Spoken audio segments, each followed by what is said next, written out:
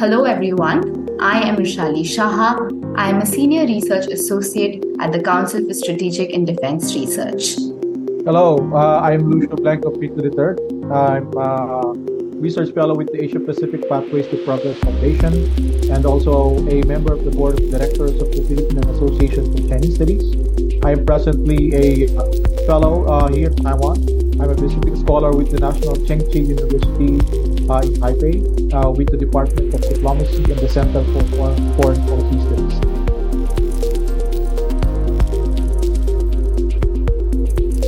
You're listening to Indo-Pacific Voices, a podcast for regional perspectives on a wide range of topics with one mission: to explore the emergent issues facing the Indo-Pacific.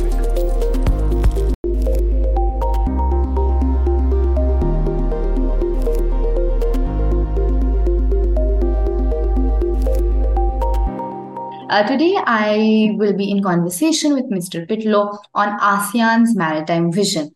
So we've seen a lot of activity happen in the ASEAN with regard to maritime activities, and especially for a regional organization where 9 out of the 10 members touch the sea. ASEAN indeed is in the front lines of the world's shared challenges when it comes to the maritime domain. So with that, I'd like to begin by asking you, Mr. Pitlo, if you could provide us an overview of ASEAN's maritime vision and its significance in the region's geopolitical landscape. Say a long overdue document, and this also dovetails with the 2019 ASEAN outlook on the Indo-Pacific. So I think broadly, this signifies the importance attached by the region to its maritime domain. Of course, ASEAN is 10 countries in the group. It's one of the longest running and stable regional organizations in the world. And there's only it covers both the Indian and the Pacific Oceans. The countries that are part of this group. Only one landlocked country, Laos. All the rest have huge coastlines. Some insular members like the Philippines, Indonesia are among the largest archipelagos in the world. So this document, the ASEAN Maritime Outlook, stresses the importance of this maritime domain for the region. And most especially, of course, in recent years, we see, geopolitical competition between US and China, both important partners for the region. And we also see flashpoints, simmering from the Taiwan Strait to the South China Sea, with which, countries in the region are at the heart of, South China Sea, a very strategic waterway, and of course, resource rich also, very important for the economy, security of littoral states. And of course, there are 4 active claimants in ASEAN that are, of course, at odds with each other and also with a dialogue partner of ASEAN. I think this emphasis on the importance of the waters, the maritime component of ASEAN, and at the same time stressing of course, the cooperative element. There are issues, cross-cutting, multi-dimensional, and of course, there are dialogue partners that have resources and capabilities that can support, ASEAN member countries in their national as well as the ASEAN regions endeavor, to try to make this maritime domain stable, peaceful, and of course, to find ways to harness resources there. Thank you so much for those remarks. And indeed, you did correctly point out about the shared challenges that countries in the region face. So along those lines, can you tell me a bit more about how does maritime security play a role in shaping ASEAN's maritime vision? And are there ongoing collaborations to ensure the safety and stability of regional waters? Well, yes, of course, the recent, tensions in the South China Sea underpin the importance of, working with partners to address, shared threats and challenges from this contested space. I think the timing of the release of this document suggests, growing concern on the part of regional countries about the tensions and competition between disputants, but more importantly, between rival powers that are both important for the region, getting out of hand. And I think the region wanted to stress its agency, its autonomy, the relevance of ASEAN, its centrality. Of course, the as competition and rivalry between major powers intensify, that room for maneuver for smaller states, middle power states diminishes. And so I think by coming up with these statements, with this document, ASEAN is saying that they should have a lead role in trying to address issues that in their backyard. So they're inclusive, they're open to working with partners, even with disputants, and to try to address the maritime security component, being open to discussion, dialogue to try to address disputes, but at the same time also understanding that there is a need to increase their capability, the maritime capabilities of coastal states. And this is where, partnerships, with countries far and near, is very relevant in terms of developing the Coast Guard, the Navy, joint training, potential for joint skills or drills, in the South China Sea. So I think all of these are part of this growing, maritime security activity between and among member states of ASEAN, as well as, of course, its dialogue partners. Indeed, you brought up two very interesting things, which was autonomy and great power competition, and we'll come to that as well. On a related note, we've seen that Southeast Asia is a region where maritime disputes have been prevalent and have historic relevance as well. So, how are ASEAN countries working towards peaceful resolution of these disputes and maintaining stability, especially as great power competition in this region sort of like aggregates? Well, member states of ASEAN, especially the claimant states, the coastal states of South China Sea, they have been pursuing diplomacy and dialogue amongst themselves, setting up hotline communications, high-level official dialogue mechanisms that meets periodically, once or twice a year. And of course, this is between the claimant states and also with China. Of course, the biggest claimant disputant state in the South China Sea. Of course, there is also this multilateral track, the ASEAN-China Code of Conduct negotiations that has been making some progress of late, but again, if we look at the timeline, still a snail's pace, but of course, developments are always welcome. And of course, that after the pandemic, there is an expectation that there will be more time, resources that can be spent, to have more of this in-person, intimate conversations to try to move forward with contentious issues in the discussions for the COC. Let me now take the discussion to more non-traditional security threats that the region faces. How would you assess environmental concerns factoring into ASEAN's maritime vision? And also, can you share a bit about what measures are being taken by ASEAN to balance economic development with sustainable maritime ecosystems? Well, yes, so good point. So, of course, the maritime domain of ASEAN is very important for the member states, livelihood, maritime economy, includes fishing, of course, industries that are related to fishing, and of course, maritime transport. But of course, alongside with that, there will be environmental issues like, maritime oil pollution, marine debris, and environmental degradation, overfishing. So all of this have to be factored. And because of the expanse of this maritime domain, the fact that there are overlapping, competing claims, and at the same time, of course, recognizing the broader life cycle of the fishes, that live and thrive in this surrounding waters, right? That they know no boundaries. So it's very important to have a holistic and integrated approach to managing problems emanating from the maritime domain, both on the economy and on the environmental standpoints.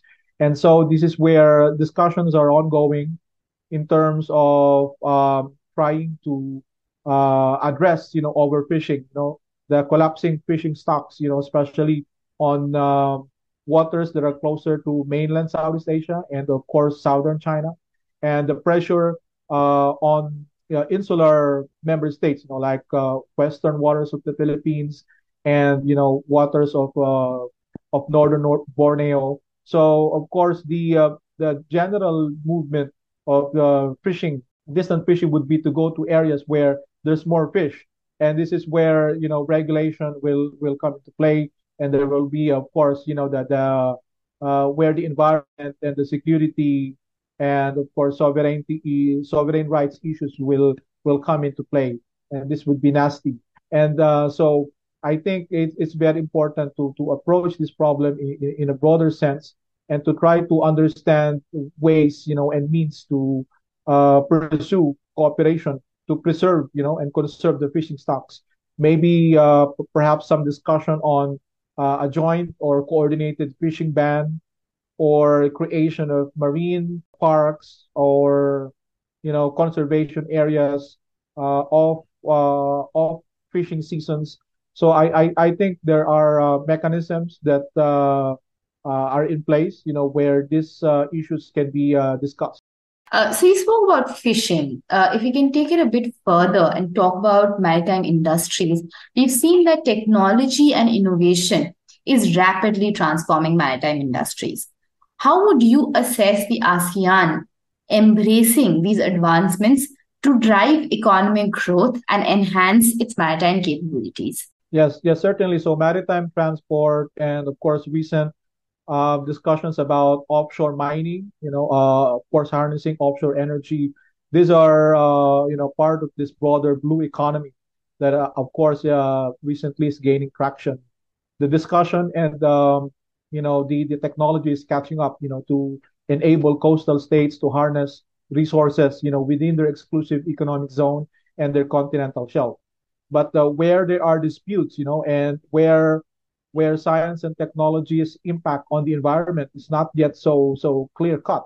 I think this is where serious negotiations, discussions, need to take place, within the region, but also with external partners, because external partners may be able to bring in the necessary capital, technology, and expertise, for deep water drilling or mining.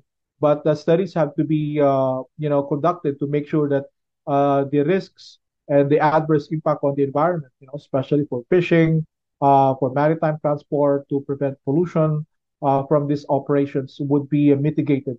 So, Mr. Pitlo, you've noticed that a lot of the ASEAN documents have been talking about connectivity, including the recently released ASEAN Maritime Outlook as well. So, connectivity is clearly emerging as a key theme in ASEAN's vision.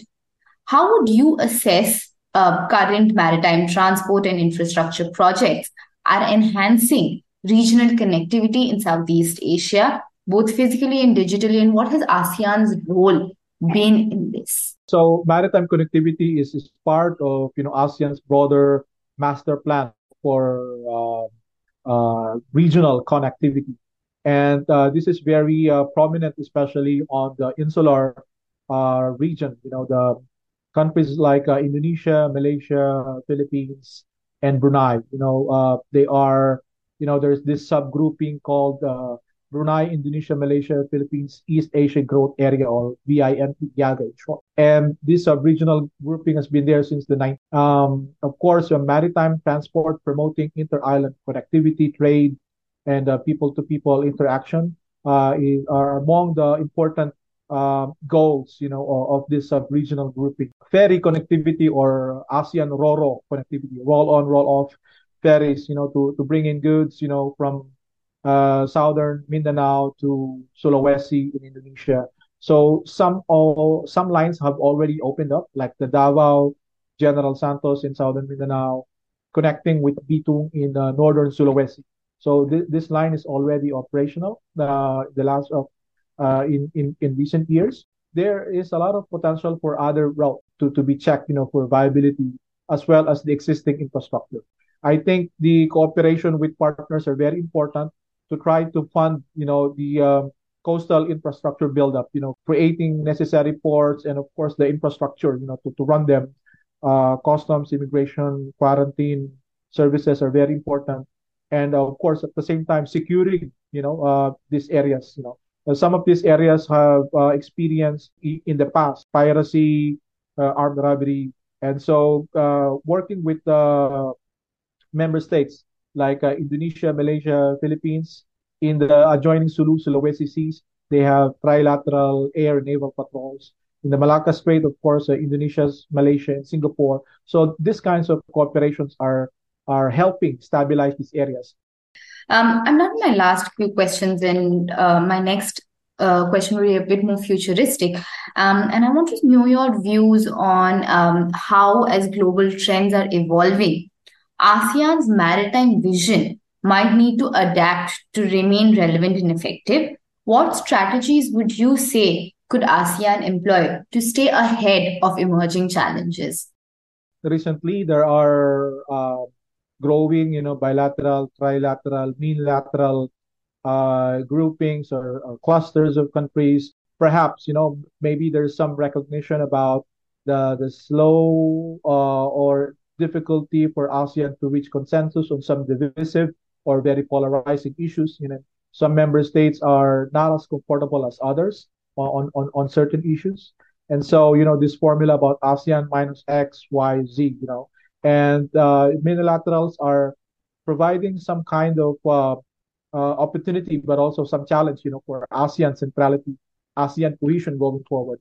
So I think some ASEAN countries are looking at, this kinds of this constellation of unilaterals as an opportunity to nudge other members, other fellow members, to look into security more, maybe go out of their comfort zone, some of their self-imposed inhibitions, so I think there is the value in that, especially capacitating, their maritime abilities, and of course signaling also, to other disputants, the importance of maintaining rules of the road on the sea, and peaceful resolution of disputes, and of course signaling also that they are open and they are ready to work with partners, external partners. I think this is where some external partners, U.S., India, Australia, Japan, their willingness to provide diplomatic support, as well as, through joint exercises, arms build-up, transfers, sales, and of course discussions. But at the same time, still, keeping lines open with disputants, and of course, working with partners also to bring in dialogue, and be able to provide platforms for discussing, difficult issues. So I think the more opportunities for ASEAN member states to leverage, their membership in ASEAN, as well as their partnerships, whether through trilateral, bilateral, or bilateral clusters. I think this will still help them enhance their capability, military-wise or Coast Guard-wise, and at the same time enhance their, bargaining diplomatic position in the negotiating table. Thank you so much. That does indeed seem like a very constructive note to end this podcast. Thank you so much for joining us today, and we look forward to your continued participation in the Indo-Pacific Circle and the Indo-Pacific Voices podcast.